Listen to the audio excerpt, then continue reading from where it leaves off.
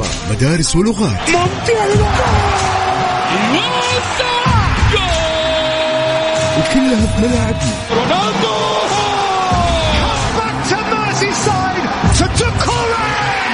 لا جديد روما وشباك النصر الهدف بالجول يا رياض بابا جول. استمع لأبرز أحداث كرة القدم السعودية والعالمية. لا تروح بعيد، نجوم العالم في ملاعبنا وعلى إذاعتنا. الآن الجولة مع محمد القحطاني على ميكس اف ام. ميكس اف ام سعوديز نمبر 1 هيت ميوزك ستيشن.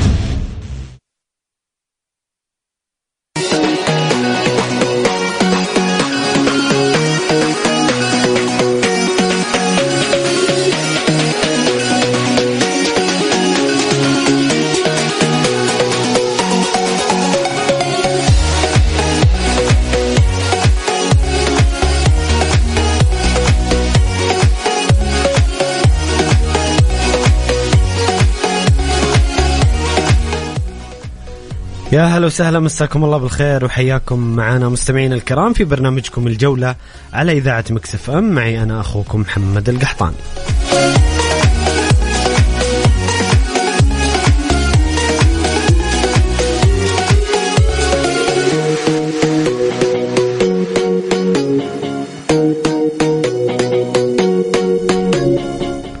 سنتحدث في حلقة اليوم ونناقش معكم مستمعين الكرام مباريات دوري أبطال آسيا لأنديتنا السعودية، مباريات الفيحاء والعين اللي تنطلق بعد 45 دقيقة تقريبا من الآن، وكذلك مباراة الدحيل والنصر في الدوحة الساعة 9 مساء، وأيضا الحديث عن مباريات الأمس، فوز الهلال على مومباي بهدفين مقابل لا شيء، وخسارة الاتحاد أمام القوة الجوية العراقية. كذلك نتحدث عن إحصائيات دوري روشن وآخر الأخبار والأحداث الرياضية. يسعدني تواصلكم للحديث عن مباراة دوري أبطال آسيا وأيضا دوري روشن السعودي، آخر الأخبار والأحداث الرياضية على الرقم على الواتساب على الرقم 054 88 11 700 054 88 11 700. توقعاتكم لمباراة الفيحاء والعين والنصر والدحيل، وما أراكم ومرئياتكم حول مباريات الأمس، مباراة الهلال مع مومباي وخسارة الاتحاد أمام القوة الجوية العراقية وما يحدث في الاتحاد. يعني حديث الشارع الرياضي خسارة الاتحاد ومستويات الفترة الأخيرة، والحديث عن التغييرات في الاتحاد، الحديث عن إقالة نونو سانتو وجلب مدرب آخر، والإصلاحات الفنية. ما هي الحلول برأيكم مستمعين الكرام لإصلاح ما يمكن إصلاحه قبل انطلاق كأس العالم للأندية بالنسبة للاتحاد؟ وبكل تأكيد ممثل الوطن الاتحادي يهمنا في كأس العالم وأيضا في دوري أبطال آسيا، لكن دوري أبطال آسيا وضعه جيد بما أنه متصدر الترتيب، لكن وضع الاتحاد لا يسر، لا عدو ولا صديق، دروب كبير جدا في مستوى الفريق وتساؤلات كبيرة حول هذه النتائج السلبية في مباريات الدوري وفي دوري أبطال آسيا. شاركوني بآراءكم وتعليقاتكم. حاب تشاركني بالاتصال يا صديقي؟ كل اللي عليك ترسل لي اسمك والمدينة على رقم الواتساب أو تعليقك ورأيك على الرقم 054 88 11 700.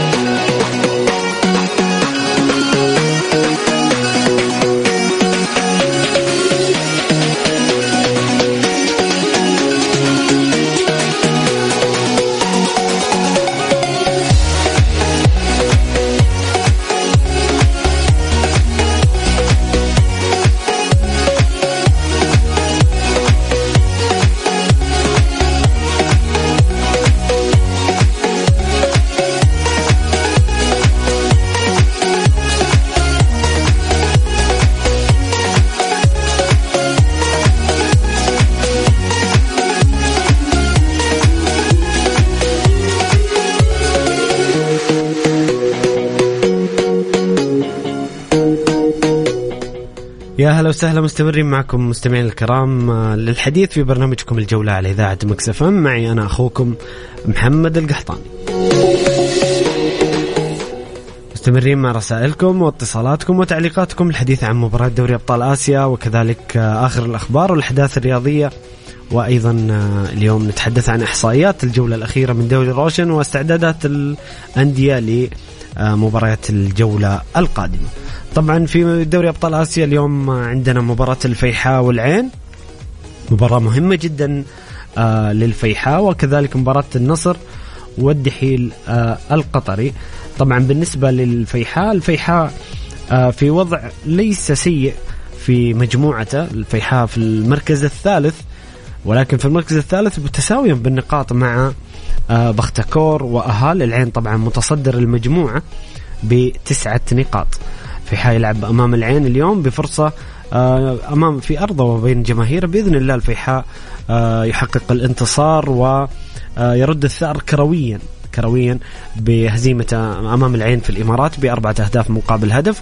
توفيق للعين الفيحاء في تحقيق نتيجة إيجابية وتعزيز حظوظه في التأهل إلى دور 16. أيضا عندنا مباراة النصر والدحيل، بس خلونا نتكلم عن الفيحاء. الفيحاء نزلت تشكيلة قبل قليل، اختيارات المدرب فوق رازوفيتش يعلن قائمة الفهود لمباراة اليوم. طبعا ستوكوفيتش في حراسة المرمى، هذه اختيارات المدرب رازوفيتش، مختار طبعا 5 لاعبين: يوسف حقوي في خط الدفاع، مهند القاضي وإحسين الشويش. 3 دفاع في الوينج باك أسامة الخلف على اليمين، وكونان المحترف الثاني على اليسار. في خط الوسط أو في محاور الارتكاز ركان الكعبي وجوكو سيمرود. في خط المقدمة سلطان مندش وسكالا ونوكايمي. هذه اختيارات المدرب رازوفيتش. طبعا في الاحتياط أحمد الكسار، عبد الرؤوف الدقيل، خالد الرماح، سعود زيدان، عبد الرحمن العنزي، نواف الحارثي وخالد كعبي وعلي الجبيع. بالتوفيق بإذن الله للفيحاء في هذه المباراة. أكيد مباراة أمام متصدر المجموعة، مباراة صعبة بالنسبة للفيحاء، لكن بحكم أن المباراة على أرضه وبين جماهيره كل شيء ممكن. إن شاء الله الفيحاء فوز اليوم مهم جدا جدا للفيحاء في تعزيز حظوظه في المجموعة. طبعا تشكيلة العين: خالد في حراسة المرمى، الهاشمي وكوامي في الدفاع، إيريك وبندر أظهرة، برمان وبارك وعباس في خط الوسط، قدام رحيمي ولابا وكاكو. بصراحة خط هجوم العين لاعبين ممتازين. كاكو لاعب التعاون السابق إذا تتذكرون، أفضل صانع لعب في الدوري العام الماضي، دوري روشن. لابا مهاجم خطير، ورحيمي اللاعب المغربي المتألق مع العين. طبعا المباراة ستقام بعد تقريبا 40 دقيقة بإذن الله. نشوف العين نشوف الفيحاء يتعدى العين بنتيجة والمستوى بإذن الله. بالنسبة لمباراة النصر والدحيل مباراة أيضا مهمة وقمة من قمم الجولة. النصر في وضع جيد جدا في صدارة المجموعة ب9 نقاط، 3 فوز من 3 مباريات. بريس بلوس في المركز الثاني ب6 نقاط، خسارة من النصر وفوزين على الدحيل والاستقلال.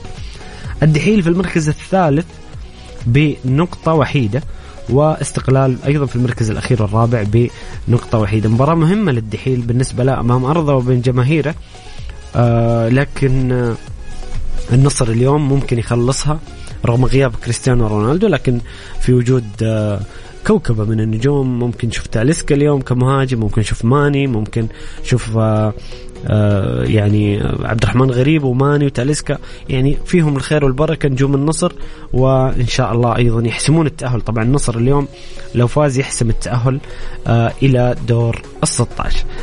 هذه هي مباريات الفرق اليوم، وبإذن الله نشوف مستويات وأداء ونتيجة، ونسعد بتفوق أنديتنا وممثلي الوطن اليوم في مباريات دوري أبطال آسيا.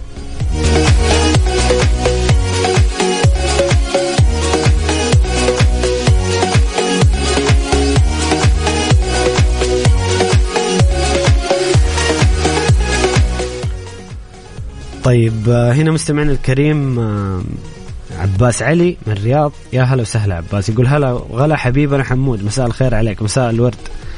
معك عباس علي من الرياض، ومعايا صديقي أحمد بن بان بيسلم عليك. سلامنا وتحياتنا الحبيب أحمد بن بان، يقول سلم لي على جدي عزوز الله يعافيك. يوصل عبد العزيز عبد اللطيف الزميل الجميل والرائع دائما.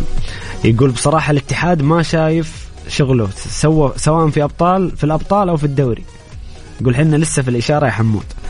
الله يعينكم على زحمة الرياض حبيبنا عباس. أما بالنسبة للاتحاد طبعا أمس الهلال يواصل المستويات في مباريات الأمس. الحديث في دوري أبطال آسيا عن مباريات الأمس، الهلال يواصل مستويات المميزة في بطولة الدوري وفي دوري أبطال آسيا. فوز كان مهم جدا للهلال، يعطي أريحية كبيرة في المباراتين القادمة في دوري أبطال آسيا واستمرار المستويات المميزة. بالنسبة للاتحاد يعني دائرة الشك تكبر أكثر وأكثر في الاتحاد. مع كل نتيجة سلبية تزيد دائرة الشك ويزيد قلق الجمهور الاتحادي، زي ما قلنا مع اقتراب كأس العالم للأندية. أمس ظهر الاتحاد بمستوى يعني حتى بغض النظر عن النتيجة، يعني حتى المستوى الفني والأداء كان أقل من التطلعات بكثير، وكان تحت مستوى المقبول إلى مستوى ضعيف، ويعني غير مقنع تماما. يعني النتائج أشعر بأن الأمر أصبح نفسي، وفي شرود ذهني وفي أمور نفسية، في أشياء يمكن تكلمنا أمس بعد خسارة الاتحاد أنه في أمور يجب أن يعرفها الجمهور الاتحادي والمتابعين بشكل عام. يجب أن يتحدث أحد من إدارة شركة نادي الاتحاد يطمئن الجمهور، يكون في شفافية ووضوح مع الجمهور المغلوب على أمره. نتكلم عن 5 مباريات في بطولة الدوري، تعثرات، تتكلم عن تعثر أيضا الآسيوي. الاتحاد يمكن له أكثر من شهر بدون أي فوز، عفوا باستثناء الفوز على القوة الجوية العراقية في مباراة الإياب في جدة 1-0، لكن 5 تعثرات في الدوري وأيضا تعثر في البطولة الآسيوية الأخير. يعني أمر مقلق تماما، خصوصا مع اقتراب بطولة كأس العالم للأندية. ممكن يعني خلونا نروح للجانب الإيجابي، خلونا نتكلم عن الحل وعن الحلول، لأنه كثر الحديث عن أخطاء الصيف والصفقات واختيارات اللاعبين الأجانب. أعتقد أنه الآن ما هو وقت المحاسبة والحديث عن الماضي، يجب إيجاد حلول عاجلة للاتحاد وللفريق قبل انطلاق كأس العالم للأندية. بعد كأس العالم للأندية ومع الفترة الشتوية لكل حادث حديث. الآن يجب يعني الآن ما تقدر أنت تغير لاعبين، ما تقدر تجلب لاعبين، لأن الفترة بقي عليها تقريبا يعني شهر و3 أسابيع تقريبا، وكأس العالم بقي عليه شهر، وتحديدا بقي عليه شهر و5 أيام مباراة الاتحاد الأولى. لذلك أعتقد يجب إما مناقشة نونو سانتو حول بعض الأخطاء وبعض الأمور الفنية، أو أنا ما أتبنى هذا الرأي، لكن أنا أمس قلتها وأكررها اليوم. داخل النادي أعضاء الإدارة والمسؤولين في نادي الاتحاد هم يعرفون هل نونو سانتو إقالة أمر جيد أو لا. هم يعرفون في مشاكل، لأنه بدأنا نشعر أن نونو سانتو حتى هو يشعر بالتوهان، في توهان فني في الملعب، هذا اللي حنا نشوفه، وفي تشعر أحيانا بأن الرغبة والشغف اللي كانت موجودة عند نونو سانتو واللاعبين غير موجودة هذا الموسم. تشعر بأن هناك أمر ما، حتى في تصريحاته في المؤتمرات الصحفية نونو سانتو تشعر أن هناك شيء خاطئ. حديثه عن ردوده القاسية على أسئلة الصحفيين والإعلاميين بخصوص العبود، بخصوص التشكيلة، بخصوص موضوع الأطراف والأجنحة، واضح جدا من تصريحات نونو سانتو أن هناك يعني شيء ربما لا نعرفه يحدث في نادي الاتحاد، ويجب أن تضع الحلول العاجلة قبل انطلاق كأس العالم، ويجب أن يكون هناك شفافية ووضوح مع الجمهور في الحديث عن هذه المشاكل والحلول المطروحة قبل انطلاق كأس العالم للأندية.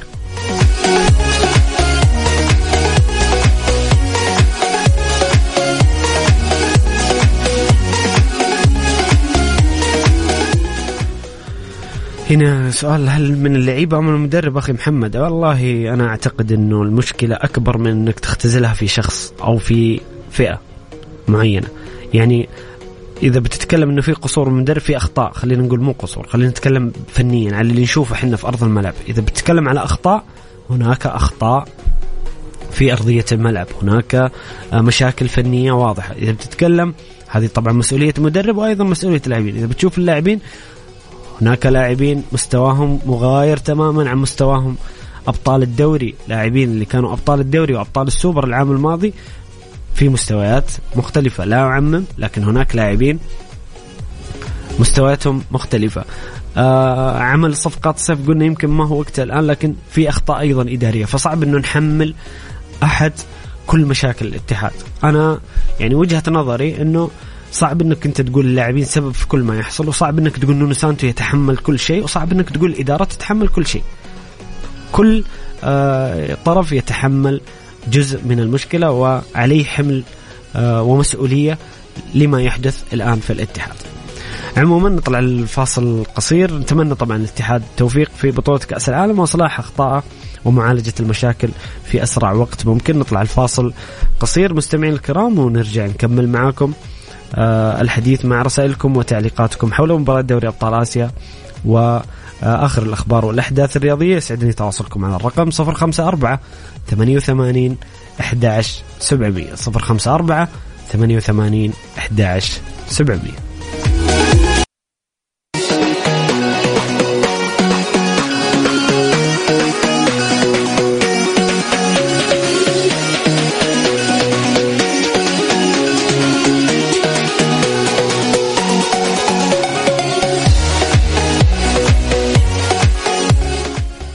يا هلا وسهلا، مستمرين معكم مستمعين الكرام في برنامجكم الجولة على إذاعة مكس اف ام. معي أنا أخوكم محمد القحطاني.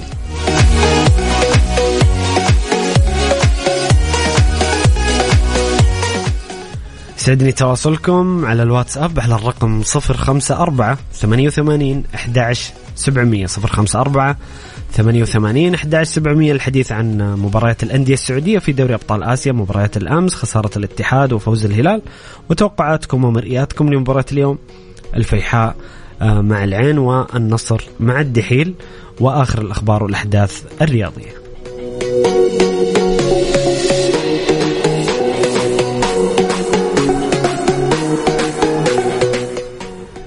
خلونا نروح لتشكيلة الجولة 12 من دوري روشن السعودي اللي أعلن عنها قبل ساعة من الآن في حساب دوري روشن السعودي. تشكيلة الجولة 12 في حراسة المرمى: حارس مرمى نادي الشباب المتألق وحارس منتخب كوريا الجنوبية كيم سيونغ جيو بتقييم 94 من 100. الحارس اللي ساهم بشكل كبير في فوز الشباب على الاتحاد في الجولة الأخيرة. في خط الدفاع موجود لاعبين من ظهيرين يلعبون في خانة الظهير الأيسر: حمد المنصور ظهير الأخدود بتقييم 90 من 100، وتيليس ظهير نادي النصر اللاعب البرازيلي أيضا بتقييم 90 من 100. في قلب الدفاع إميريك لابورت مدافع النصر بتقييم 93 من 100، ومارسيل تيسران مدافع نادي الاتفاق بتقييم 90 من 100. لاعبين من النصر، لاعب من الاتفاق ولاعب من الأخدود وحارس الشباب. نروح للخط الوسط. في خط الوسط عبد العزيز نور صاحب الهدفين في مرمى الحزم بتقييم 97 من 100 كجناح أيسر. أنسلمو بتقييم 95 من 100 لاعب نادي الوحدة، وبجانب فرانكيسيا لاعب النادي الأهلي بتقييم 91 من 100، وفيصل فجر 95 من 100. 3 لاعبين من الوحدة في تشكيلة الجولة في خط الوسط. في خط المقدمة عندنا متروفيتش بتقييم 97 من 100 صاحب الهدف ضربة الجزاء أمام الفتح، ولاعب نادي الفيحاء هري ريكو بتقييم 98 من 100. الأعلى تقييما هو هري لاعب الفيحاء مهاجم الفيحاء بتقييم 98%. رأيكم في تشكيلة الجولة مستمعين الكرام؟ هذه تشكيلة الجولة 12 من دوري روشن: كيم سيونغ، حمد المنصور، مارسيل تيسران، إميريك لابورت، تيليس. خط الوسط فيصل فجر، فرانكيسيه، أنسلمو، عبد العزيز نور. في خط المقدمة هري متروفيتش مترو اون فاير. هذه تشكيلة الجولة من دوري روشن. طبعا أيضا في خلونا نأخذ إحصائية يمكن أمس استعرضنا الهدافين.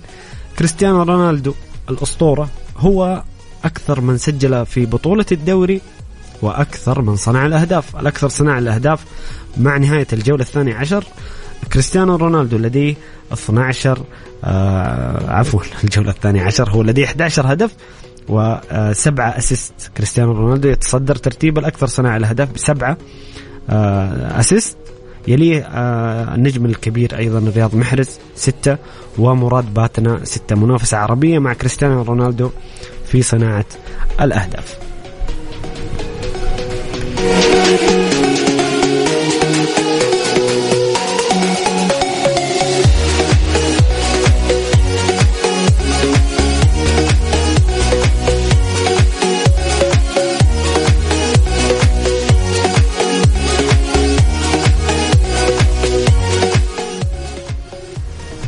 خلونا نروح للخبر.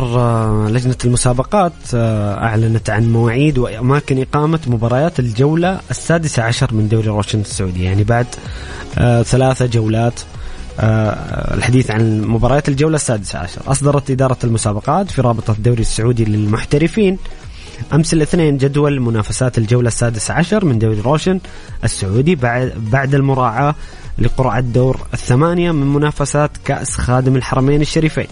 بالإضافة إلى ذلك وافقت إدارة المسابقات على طلب إدارة التعاون باستضافة مبارياته على ملعب النادي بعد أن اكتملت جاهزية الملعب لاستضافة مباريات المسابقة. وبناء عليه تقرر نقل مباراتي التعاون في الجولتين 16 أمام الفيحاء إضافة للجولة 18 أمام الفتح من ملعب مدينة الملك عبدالله في بريدة إلى ملعب نادي التعاون.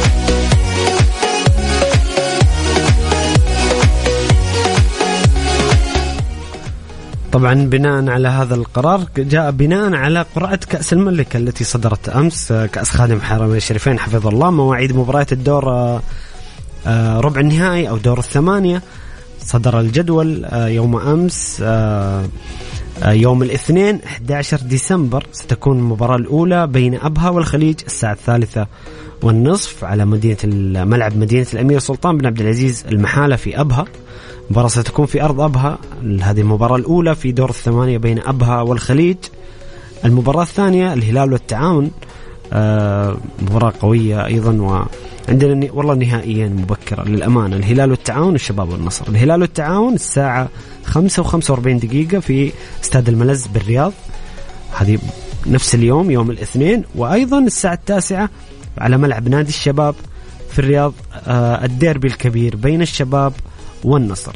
بالنسبة لمباراة الفيصلي والاتحاد ستكون الثلاثاء 19 ديسمبر، يعني بعد أسبوع تقريبا أو 8 أيام، الساعة 5:45. في حال تأهل نادي الاتحاد للدور الثاني، يا رب هذا اللي يصير، من بطولة كأس العالم للأندية سوف تقام المباراة يوم 4 فبراير. ستؤجل المباراة لمدة تقريبا شهر و3 أسابيع الساعة 6:15 مساء.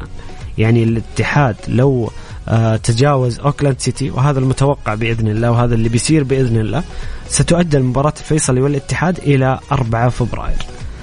ويعني بعدها يكون دور الأربعة لكل حادث حديث في جدولة كأس خادم الحرمين الشريفين. والمباريات اللي ننتظرها بشغف أكيد مباريات ممتعة وجميلة في كأس خادم الحرمين الشريفين.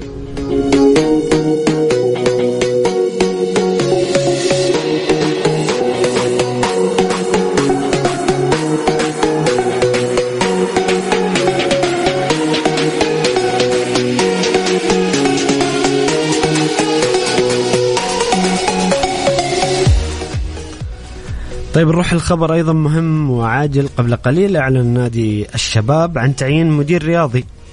وقعت الإدارة برئاسة الأستاذ محمد المنجم رسميا مع الإيطالي دومينيكو تيتي ليتولى مهمة المدير الرياضي بالنادي. سبق الإيطالي أن عمل مديرا رياضيا وفنيا في عدد من الأندية الأوروبية يحمل دومينيكو شهادة الماجستير في التنظيم الرياضي والوساطة، وحصل على الرخصة المهنية كمدير رياضي من الاتحاد الإيطالي لكرة القدم. الجدير بالذكر أن إدارة النادي استحدثت منصب المدير الرياضي ضمن إطار إعادة هيكلة إدارة كرة القدم بالنادي.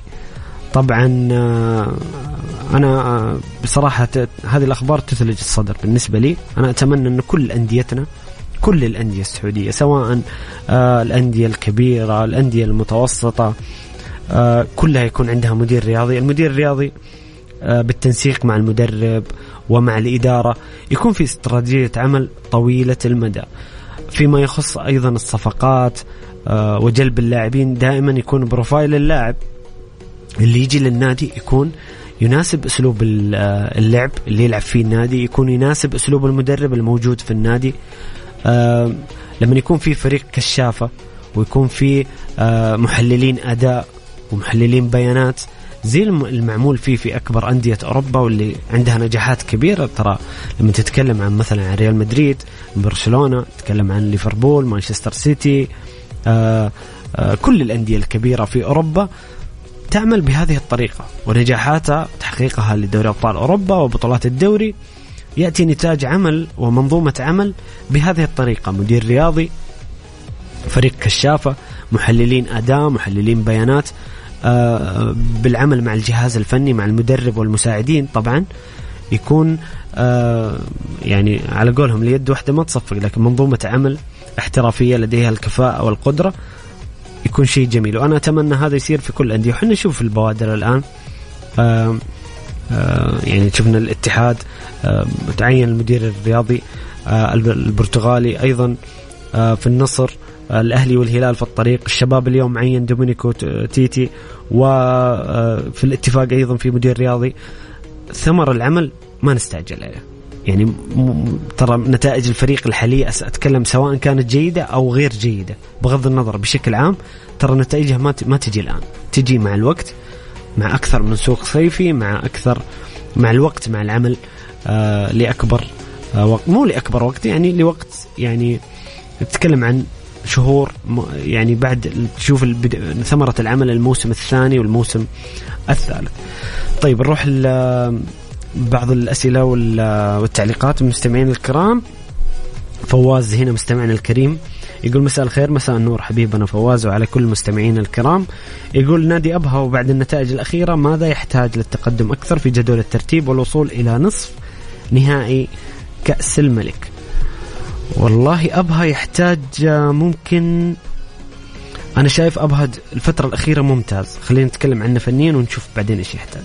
أبها الفترة الأخيرة مع يوسف المناعي يعني أنا أتمنى أنها ما تكون ثورة تغيير المدرب اللي هي دائما تجي طاقة، يعني لما يمشي مدرب كان نتائج سيئة ويجي مدرب جديد يكون في دفعة معنوية لمدة 4-5 مباريات.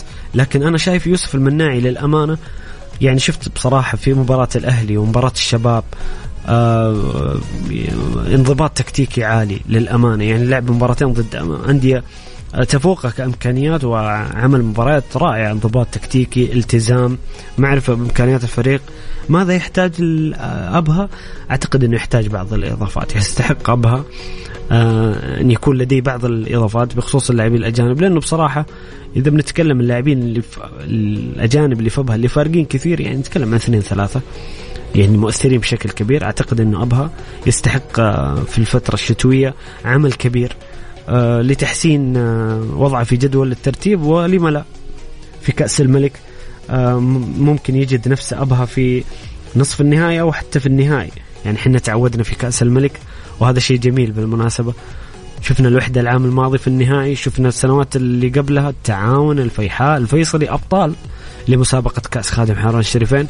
فلا نستبعد أبدا وجود أي نادي حتى لو كانت إمكانيات أقل، ما بقول أنه أندية كبيرة وأندية متوسطة كانت إمكانياته أقل، ممكن نشوفها في نهائي كأس الملك.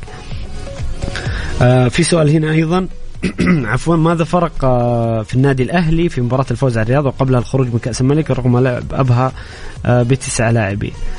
أعتقد أنه بالحديث عن أبها والأهلي أعتقد أنه يعني النادي الأهلي يعيش مرحلة انتقالية بشكل كبير. يعني أنا أشوف الأهلي مختلف عن أي نادي من الأندية الكبيرة. ربما يعني الأهلي والشباب يعيشون مرحلة انتقالية نوعا ما، لكن الشباب اللي يفرق عن الأهلي أن الشباب نوعا ما مستقر كعناصريا، يعني ممكن يبني عليه بسرعة، ممكن تشوف نجاحات سريعة مع الشباب. أنا شايف إيغور بيسكان ماشي كويس. معلش أنا دخلت فواز في سؤالك الشباب بس عشان شيء بالشيء يذكر. إذا نجح إيغور بيسكان الشباب عنده استقرار عناصر. إحنا نتكلم عن حسين القحطاني، بانيجا، فواز الصقور، الحارس كيم، متعب الحربي في حال عودة أياغو، بانيجا، كل العناصر مع كويلار الإضافة اللي من بداية الموسم في استقرار. لكن الأهلي فريق جديد، الأهلي تتكلم عن 15 صفقة، ثاني أعتقد أكثر نادي جلب لاعبين جديد، مدرب جديد، طبعا غير الأشياء اللي تكلمنا عنها من أول في أنه الأهلي كان إعداده سيء للموسم للأمانة. في معسكر الصيف تأخر حضور المدرب، تأخر حضور الجهاز الفني. رغم ذلك ورغم الخروج الفاجع بالنسبة للجمهور الأهلي وغضبهم في مباراة أبها، إلا أن الأهلي في الدوري يعني بعد بحكم المباريات اللي لعبها أمام فرق، الأهلي لعب ضد الهلال، ضد الاتحاد، ضد التعاون، ضد الفتح، بالنظر إلى المباريات وضع الأهلي في جدول الترتيب نوعا ما جيد. أكيد جمهور الأهلاوي طموحه كبير، والأهلي نادي كبير ونادي بطولات، ولكن الأهلي يحتاج إلى الوقت. وأعتقد العودة أمام الرياض كانت مهمة بالنسبة للجمهور الأهلي، استعادة الثقة، خصوصا الأهلي أمامه مباريات نوعا ما يعني ما بقول ما في مباراة سهلة في دورينا، ولكن أقل صعوبة من المباريات السابقة. تغيير قناعات ماتياس فيما يخص وهذا تتكلم عنه كل المحللين، مش أنا، كل الناس تتكلم، وجمهور الأهلي.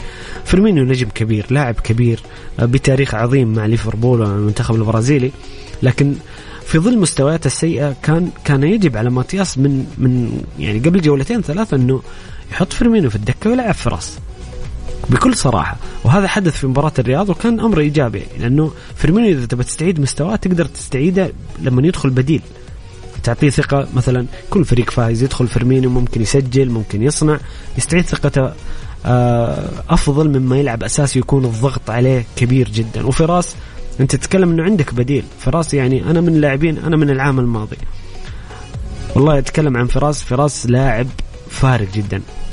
فراس يعني تتكلم الآن مهاجم المنتخب الأول، المهاجم السعودي الوحيد اللي نفس صدارة الهدافين، ما شاء الله مسجل أعتقد والله مع هدف في الرياض أعتقد أنه سجل 25 أو 26 هدف خلال عام 23، يعني ما شاء الله تبارك الله قيمة كبيرة فراس مع المنتخب السعودي ومع الفتح ومع الأهلي حاليا.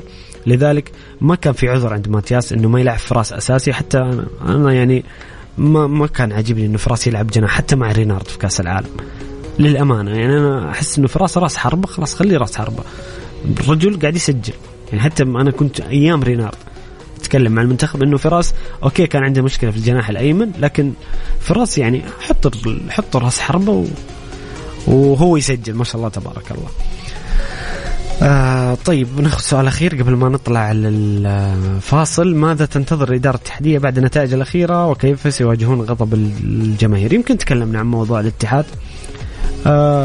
الإدارة الاتحادية تواجه غضب الجمهور بالعمل والإصلاح الفوري. يعني أول شيء لازم يكون تكلمنا عنها أنه يكون في شفافية ووضوح مع الجمهور. يخرج أي أحد من الإدارة، مركز الإعلامي، المتحدث الرسمي، رئيس التنفيذي، رئيس النادي، أيا كان، يخرج يوضح للجمهور إيش صاير في الاتحاد، إيش المشكلة، أو على الأقل يطمئن الجمهور. في ناس يقول لك إحنا ما نبغى، بشكل عام أنا ما أتكلم عن الاتحاد، ما نبغى الخطابات الإنشائية وسنفعل سواء في الأهلي، في الاتحاد، في الهلال، في النصر، ما نبغى تصريحات. لا في أوقات لازم تخرج وتكلم الجمهور قلق جدا وغير راضي تماما وأمامه كأس عالم. لذلك يجب أن يخرج أحد ويتحدث مع الجمهور الاتحادي ومع الجمهور بشكل عام ومتابعين الدوري السعودي. ونتمنى التوفيق والإصلاح العاجل الفوري بغض النظر عن الطريقة، لكن نبغى نشوف الاتحاد مغاير في كأس العالم للأندية. مستمعين الكرام، انتهت ساعتنا الأولى من برنامجكم الجولة. نطلع الفاصل وكذلك مع نشرة الأخبار نرجع معكم في الساعة الثانية كمل حديثنا وتعليقاتكم وأسئلتكم، وكذلك نوافيكم ونواكبكم بنتيجة الفيحاء والعين، وناخذ جولة أوروبية على ملخصات البريمير ليج وكذلك الكالتشيو والليغا اللي انتهت يوم أمس مبارياتها. وكان أمس في مباراة عجيبة غريبة ممتعة، اللي ما شاف توتنهام وتشيلسي أمس ديربي لندن فات الكثير. مباراة بأحداث دراماتيكية تحدث عنها بإذن الله في الساعة الثانية. يسعدني تواصلكم بآرائكم وتعليقاتكم على الرقم 054-88-11-700 054-88-11-700. فاصل ونعود، خليكم عسل. محمد القحطاني على ميكس اف ام.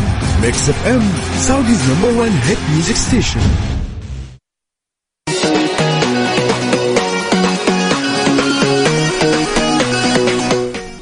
يا هلا وسهلا، مستمرين معكم مستمعين الكرام في برنامجكم الجولة على إذاعة ميكس اف ام. معي أنا أخوكم محمد القحطاني.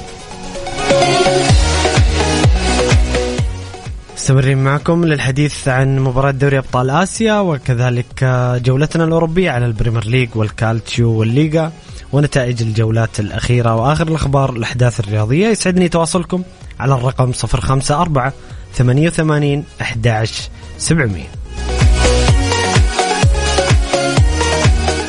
نطلع فاصل لأذان العشاء ونرجع نكمل معكم مستمعين الكرام.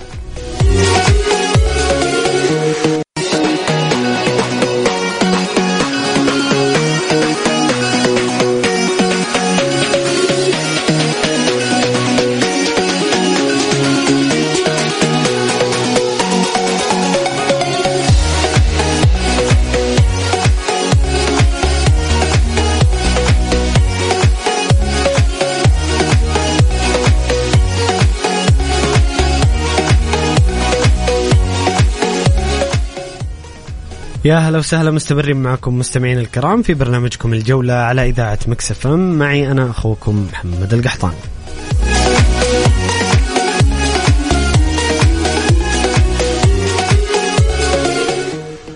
مستمرين مع رسائلكم وتعليقاتكم عن مباراة دوري أبطال آسيا وأيضا عن جولتنا الأوروبية، أبرز الأحداث والمباريات في الدوري الإنجليزي والدوري الإيطالي والليغا، وأيضا المباريات المنتظرة اليوم في دوري أبطال أوروبا، قمة ميلان وباريس سان جيرمان، وأيضا مباراة فريقنا السعودي الجميل نيوكاسل أمام بروسيا دورتموند اللي بتنطلق بعد يعني الساعة 8:45. توقعاتكم وآراءكم حول كل هذه المحاور وآخر الأخبار الأحداث الرياضية. سعدني تواصلكم على الرقم 054-88-11-700.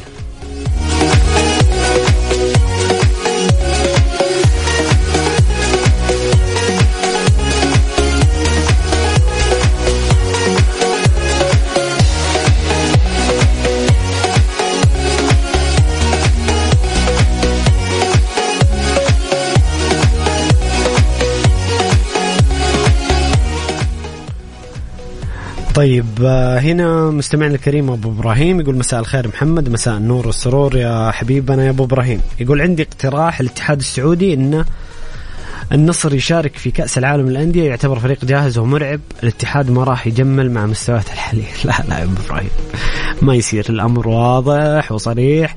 بطل دوري روشن الموسم الماضي يشارك في كأس العالم للأندية بغض النظر عن أي شيء آخر. يقول ألف مبروك الفوز للبلوز أمام توتنهام، بصراحة الفوز عليهم يخليني أنسى كل العثرات السابقة، وصراحة بالمر لاعب ثقيل. أمس جاكسون الهاتريك راح يرفع من معنويات. أتذكر دروغبا أول ما جاء في 2004 كان مستوى نفس جاكسون، بعدها انفجر وأصبح أحد أساطير البلوز وصنع له اسم بالقارة العجوز. الله على أيام دروغبا يا أبو إبراهيم. أكيد جاكسون أمس هاتريك، أمس كانت مباراة جميلة بصراحة والحديث عنها. حتى هنا مستمعنا الكريم فواز يقول عشان نتكلم عن توتنهام وتشيلسي، وهذا حديثنا القادم عن ملخص البريمير ليج. هل بإمكان نيوكاسل إعادة الإثارة مجموعة دوري أبطال؟ ونفس الأمر ينطبق على ميلان. ولماذا تعثر توتنهام أمام جارة تشيلسي في الدوري وتنازل عن الصدارة؟ طيب توتنهام وتشيلسي أمس كانت قمة كبيرة، ديربي لندن المنتظر، كانت مباراة السهرة ونهاية مباراة الجولة في البريمير ليج. توتنهام الذي لم يخسر في الدوري، خسر أمس أمام تشيلسي، مباراة أحداث دراماتيكية بكل ما تعنيه الكلمة من معنى. يعني المباراة تخيلوا مستمعين الكرام 20 دقيقة توقف الحكم في الفار. طبعا هذا يعني خلى المباراة فيها ملل نوعا ما في ناحية التوقف، لكن كانت أحداث مثيرة. تم إلغاء 4 أهداف، حالتين طرد، غير حالات الطرد التي يعني راح الحكم الفار ولم يتخذ فيها قرار الطرد. مباراة مثيرة بكل تفاصيلها. تشيلسي استطاع يعني الفوز وقلب النتيجة بعد التقدم توتنهام بهدف. أكيد أنه تشيلسي استفاد من الطرد، حاول إنجي أنه يلعب بطريقة كانت فيها مخاطرة ومجازفة كبيرة جدا. اللعب على خط التسلل ب8 لاعبين أمام 10 لاعبين، وحارس المرمى كان يلعب دور الليبرو. لكن أكيد يعني الزيادة العددية ورغبة تشيلسي الكبيرة في الفوز والعودة إلى سكة الانتصارات سهلت الأمر على تشيلسي، واستطاع الفوز برباعية مقابل هدف طبعا رحيم ستيرلينج، جاكسون هاتريك، أو عفوا بالمر ضربة جزاء، هدف رحيم والله من كثر الأهداف الملغية أمس الواحد يعني يلخبط. هدف بالمر من ركلة جزاء، وهاتريك لجاكسون النجم السنغالي اللي يقول أبو إبراهيم إن دروغبا القادم ليش لا، لاعب لديه موهبة كبيرة جدا. وأيضا هدف توتنهام كولوفسكي وبالخطأ في مرمى من كولونويل لاعب تشيلسي. مباراة مثيرة وجميلة، وبنتحدث بشكل أكبر عنها في ملخص الدوري الإنجليزي. بالنسبة اليوم نيوكاسل منتظر أنه يقدم مباراة كبيرة، رغم أن المباراة تلعب في ملعب دورتموند سيجنال إدونا بارك، ملعب صعب جدا وجمهور متعطش. لكن نيوكاسل قادر، أعتقد أنه قادر، ممكن يحسن وضعه في المجموعة ويعزز حظوظه في التأهل، ونتمنى له التوفيق. أكيد نيوكاسل اليوم أمام دورتموند، وميلان اللي بدون أي فوز في دوري الأبطال يجب اليوم أن يكون له بصمة، رغم أنه يلعب أمام خصم صعب جدا ومتمرس، لكن يجب أن يثأر من الخسارة وينقذ حظوظه في المجموعة، لأنه اليوم ميلان في حالة خسارته أعتقد الأمر سيصبح مستحيل تأهله.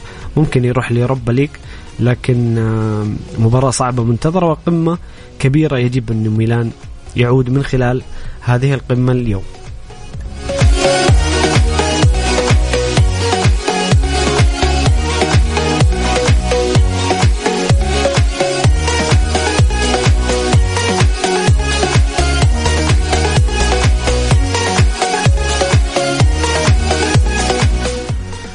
نروح للبريمير ليج والجولة 11 من الدوري الإنجليزي الممتاز، اللي شهد كثير من المباريات المثيرة والممتعة كعادة أفضل دوري في العالم. رغم أنه هذا الموسم التحكيم في الدوري الإنجليزي كارثي بكل ما تعنيه الكلمة، كل شيء مثير وجميل حتى بعد نهاية الجولة، وتعثر توتنهام، أيضا ليفربول تعثر بالتعادل، أرسنال تعثر بالخسارة.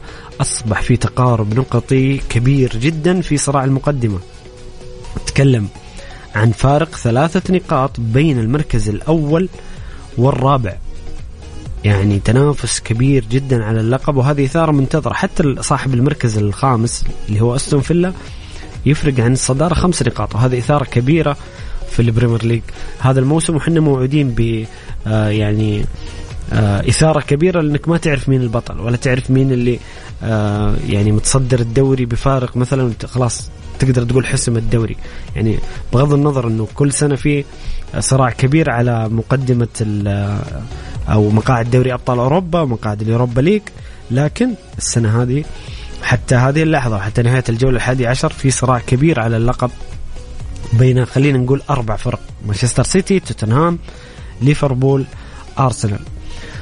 بدأت الجولة، انطلقت الجولة بلقاء فولهام ومانشستر يونايتد. مانشستر يونايتد يعالج جراحة بفوز مهم خارج ملعبه في ملعب كرافين كوتاج ملعب نادي فولهام بهدف في الدقيقة 90 للاعب البرتغالي برونو فرنانديز.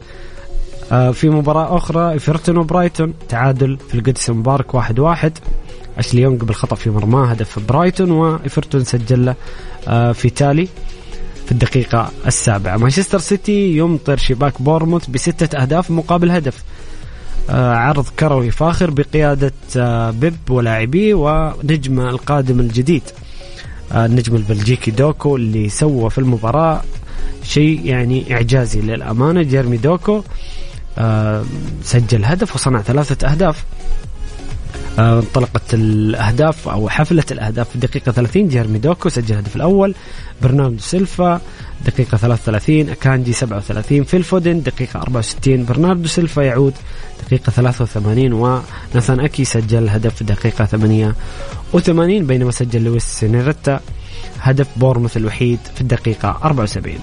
كريستال بالاس ينتصر ب2 مقابل لا شيء على بيرلي. شيفيلد يونايتد ينتصر على ولفرهامبتون ب2 مقابل هدف.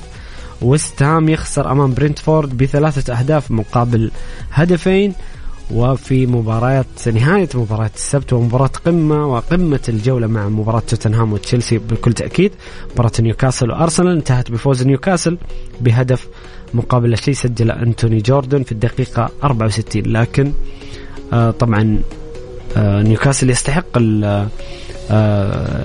نقاط المباراة، لكن الهدف كان حول جدل كبير وكانت لقطة واضحة بصراحة. يعني كان في خطأ لصالح جابرييل، وهذا ما يعني خلينا نتحدث عن الصورة بشكل عام. طبعا كان في غضب كبير من أرتيتا بعد المباراة على لقطة تحكيمية، وأنا ما ألومه بصراحة، لأنه أتكلم عن يعني أتكلم بشكل عام أرسنال، ليفربول، نيوكاسل، أي فريق في الدوري الإنجليزي في خطة عمل وفي إعداد وفي معسكر صيفي وساعات تدريبات طويلة وصفقات ومستوى التحكيم في وهذا ما أتحدث بارتيتا بالمناسبة أنه هذا أفضل دوري في العالم، وكذا يكون التحكيم يعني شيء كما وصفه يعني أرتيتا بأنه شيء مخجل وشيء غير مقبول أبدا. يعني شفنا مباراة حتى في نفس الجولة مباراة ليفربول ولوتن تاون كان فيها أخطاء أيضا تحكيمية ساهمت في تعثر ليفربول بالتعادل أمام لوتن تاون. عموما مبروك نيوكاسل، هارد لك لأرسنال، جمهور أرسنال اللي كان غاضب ولديه الحق بصراحة بسبب الأخطاء التحكيمية. في مباراة الأحد نوتنغهام فورست ينتصر على أستون فيلا بهدفين مقابل لا شيء، ويعطل سلسلة الانتصارات والتألق لأستون فيلا بهدفين مقابل لا شيء. لوتن تاون يتعادل نقطة بمثابة الفوز بالنسبة للوتن تاون، بمثابة خسارة لليفربول. سجل تشونغ الهدف الأول دقيقة 80، ثم عاد لويس دياز اللي كان له قصة جميلة، هي جميلة وفي نفس الوقت محزنة بالنسبة للويس دياز. طبعا هدف تشونغ هدف لوتن تاون كان بعد لقطة أيضا مثيرة للجدل، كان في ضربة جزاء بإجماع الكثير، كرة في يد لاعب لوتن تاون بعد ما ارتطمت بيده برأسية فان دايك، وعادت هجمة مرتدة وسجل لوتن تاون هدف الأول. لويس دياز البديل اللي تعرض لضغوط نفسية رهيبة الأسبوع الماضي بعد خطف والديه في كولومبيا بلد الأم، تم اختطاف والدته ووالده، طبعا والدته عادت ووالده حتى الآن مجهول مكانه. بعد تسجيل لويس دياز الهدف أهدى الهدف لوالده، ويمكن شفنا في اللقطة كانت لقطة الأسبوع في البريمير ليج. توتنهام وتشيلسي 4-1، تكلمنا عن المباراة وأحداثها المثيرة. بالمر سجل دقيقة 35، نيكولاس جاكسون 3 أهداف 75 و90، وأيضا دقيقة 95 وكلوفسكي سجل هدف توتنهام الوحيد. كان ديربي لندن هو نهاية مباريات الجولة 11 من البريمير ليج، وكذلك أول خسارة لتوتنهام في بطولة الدوري.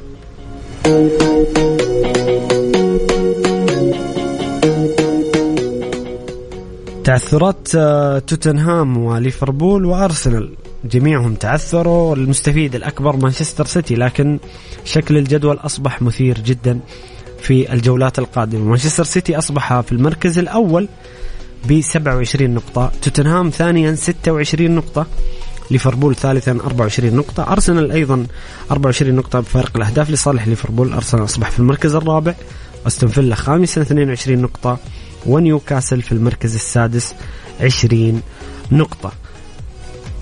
إثارة كبيرة جدا، تكلم عن فرق بين الأول والمركز الخامس تكلم عن 5 نقاط للرباعي المنافس على اللقب حتى الآن يعني في أرض الملعب وفنيا، رغم أني يعني أنا بكل أمانة مع كامل الاحترام والتقدير لجمهور توتنهام ومحبيه، أعتقد أن توتنهام ليس لديه التشكيلة والخبرة اللي موجودة عند مانشستر سيتي وأرسنال. طبعا مانشستر سيتي بالدرجة الأولى متصدر الدوري، وثم ليفربول وأرسنال. أعتقد الثلاثي هم الأقرب من توتنهام، لكن حتى الآن نشهد منافسة رباعية وفارق 3 نقاط فقط بين الأول والرابع، وإثارة منتظرة في البريمير ليج في الجولات القادمة. هدافي الدوري هالاند طبعا متصدر الهدافين ب11 هدف، محمد صلاح في المركز الثاني ب8 أهداف، وسون في المركز الثالث ب8 أهداف. هذا ملخص البريمير ليج في أسبوع 11. نطلع الفاصل قصير مستمعين الكرام، ونرجع نكمل معكم الحديث عن الدوري الإيطالي وكذلك الدوري الأسباني. الجولة مع محمد القحطاني على ميكس اف ام. ميكس اف ام سعوديز نمبر 1 هيت ميوزك ستيشن.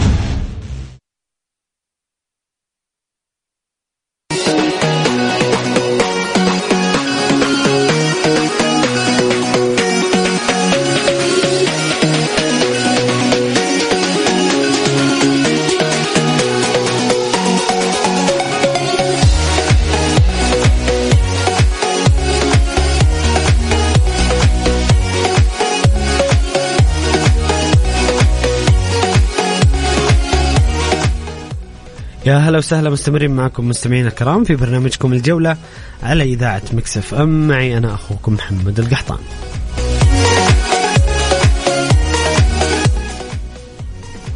يسعدني تواصلكم على الواتساب على الرقم 0548811700 الحديث عن مباراة دوري أبطال آسيا، وكذلك جولتنا الأوروبية المباريات هذا الأسبوع في الدوري الإنجليزي والدوري الإيطالي والأسباني، وأيضا مباريات المنتظرة اليوم والبطولة الأعظم على الإطلاق دوري أبطال أوروبا، مباريات اليوم وقمم اليوم، وكذلك غدا طبعا اليوم المباريات الأكثر أهمية ميلان وباريس سان جيرمان ونيوكاسل ودورتموند في المجموعة الحديدية في دوري الأبطال. سعدني تواصلكم على الرقم 0548811700.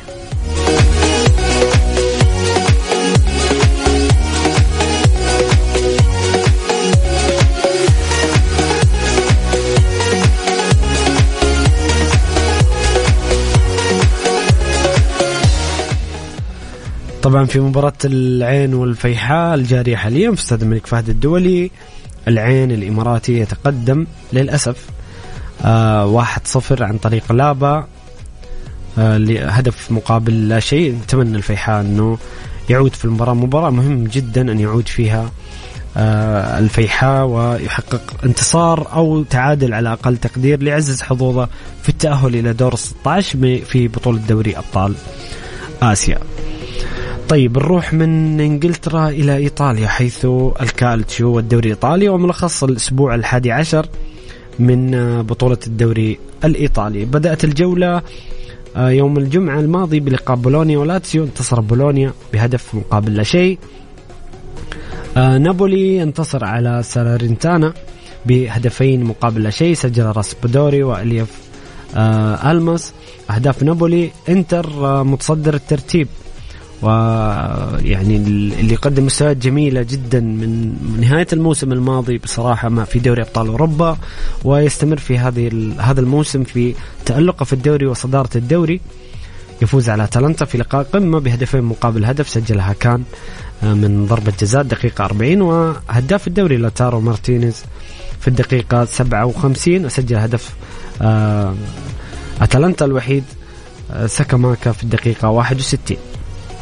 ميلان يخسر أمام أودينيزي، ميلان نتائج سيئة جدا الفترة الأخيرة على ملعبه وأمام جماهيره، خسر أمام أودينيزي بهدف مقابل شيء سجل روبرتو من ضربة جزاء في الدقيقة 62، وعلامات استفهام كبيرة على أداء الميلان للأمانة هذا الموسم رغم الصفقات ورغم استقرار الفني مع بيولي، إلا أنه الميلان في دوري الأبطال وفي الدوري الإيطالي وضعه يعني غريب جدا. ممكن في الدوري هو في المركز الثالث ما زال في صراع اللقب، ولكن نتائجه مؤخرا غير جيدة أبدا. مونزا ينتصر على فيرونا 3-1.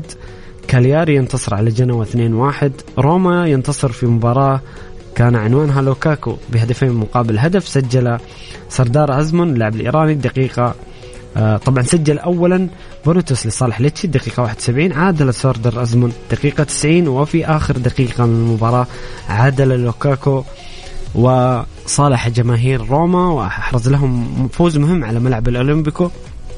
لوكاكو اللي أضاع ضربة جزاء في الشوط الأول، أضاع كثير من الفرص، كان غير حاضر في المباراة، لكن الهدف عوض الجمهور. كان انتصار ثمين بالنسبة لروما في هذه الجولة. في لقاء أيضا قمة يوفنتوس ينتصر على فيرونا بهدف مقابل لا شيء، سجل ميريتي في الدقيقة 10. يوفنتوس يواصل الزحف نحو الصدارة ويلاحق انتر ميلان بشكل كبير. في مباراة أخرى فرسونيسي ينتصر على إمبولي 2-1، وتورينو وساسولو تعادل إيجابي 1-1. انتر ميلان في صدارة الكالتشيو الدوري الإيطالي 28 نقطة، يوفنتوس في المركز الثاني 26 نقطة، ميلان في المركز الثالث ب22 نقطة، نابولي رابعا 21 نقطة، أتلانتا في المركز الخامس 19 نقطة، وبولونيا في المركز السادس 18 نقطة. الهدافين هدافي الدوري الإيطالي مارتينيز 12 هدف، لوتارو مهاجم الانتر بفارق كبير عن أقرب منافسيه لوكاكو 6 أهداف، وفيكتور أوسمين مهاجم نابولي 6 أهداف. تألق كبير للأمانة لوتارو مارتينيز، ومؤثر بشكل كبير جدا في نتائج فريقه في الدوري الإيطالي وكذلك في دوري أبطال أوروبا. هذا كان ملخص الجولة 11 من الدوري الإيطالي الكالتشيو.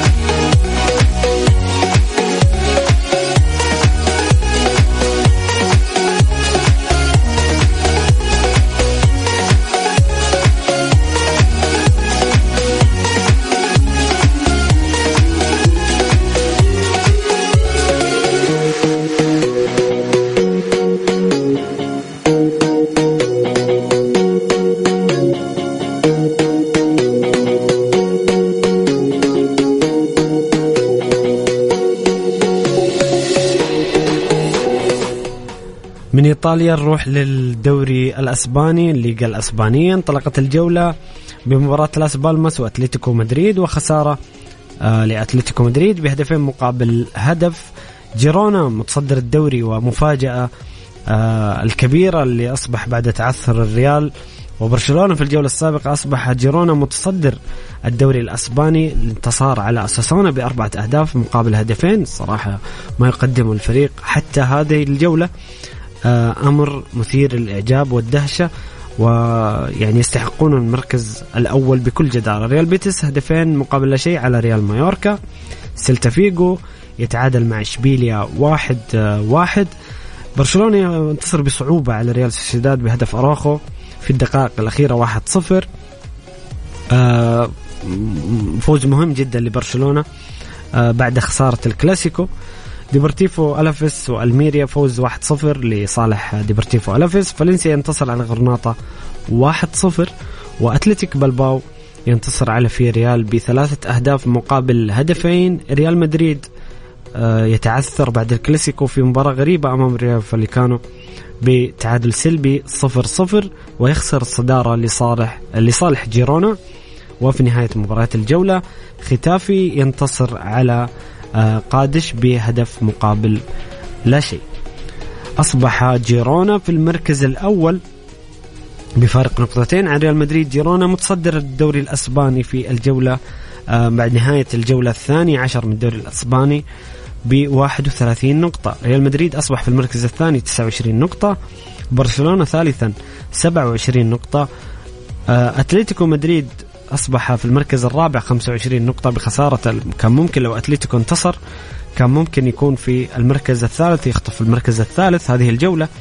أتلتيك بلباو خامسا 21 نقطة، وريال بيتيس في المركز السادس ب20 نقطة. بلينغهام هداف الدوري ب10 أهداف، المهاجم اللي يقدم مستوى عظيم، عفوا مهاجم لاعب الوسط اللي يقوم بدور المهاجم في ريال مدريد مع غياب المهاجمين، وتألق وانطلاقة صاروخية مع الريال لهذا النجم صاحب 20 سنة النجم الإنجليزي. بلينغهام 10 أهداف، موراتا لاعب أتلتيكو 7 أهداف في المركز الثاني، وأيضا غريزمان 7 أهداف لاعب أتلتيكو. موراتا وغريزمان 14 هدف، يساهمون بشكل كبير في نتائج أتلتيكو مدريد. هذا كان ملخص الجولة 12 من كنت بقول دوري روشر السعودي، من الدوري الأسباني الليغا في بعد نهاية الجولة 12.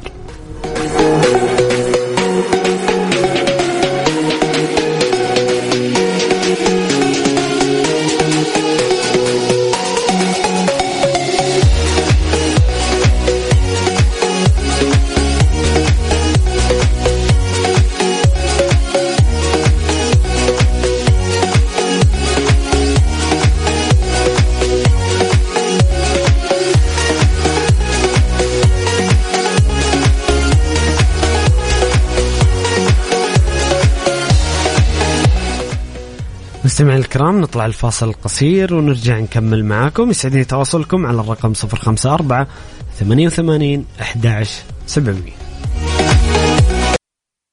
الجولة مع محمد القحطاني على ميكس اف ام. ميكس اف ام سعوديز نمبر 1 هيت ميوزك ستيشن.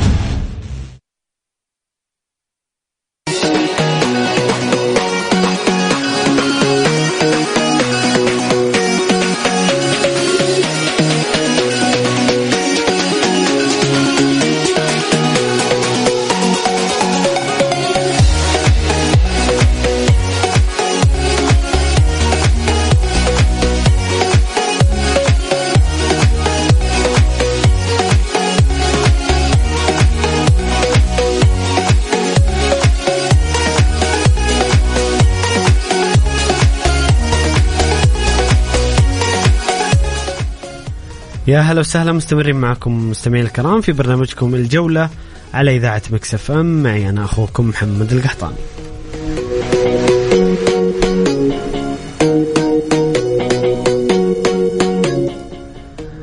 العين يسجل الهدف الثاني في مرمى الفيحاء عن طريق أيضا كودولابا مهاجم نادي العين في الدقيقة 40. المباراة شارفت على نهاية الشوط الأول تقريبا، وللأسف الفيحاء متأخر أمام العين بهدفين مقابل لا شيء. أتمنى يكون الشوط الثاني شوط مغاير بالنسبة للفيحاء، ويحاول تدارك الأمر كي لا يصعب أمور تأهله إلى دور 16. طبعا مباراة النصر والدحيل بعد تقريبا ساعة و10 دقائق من الآن.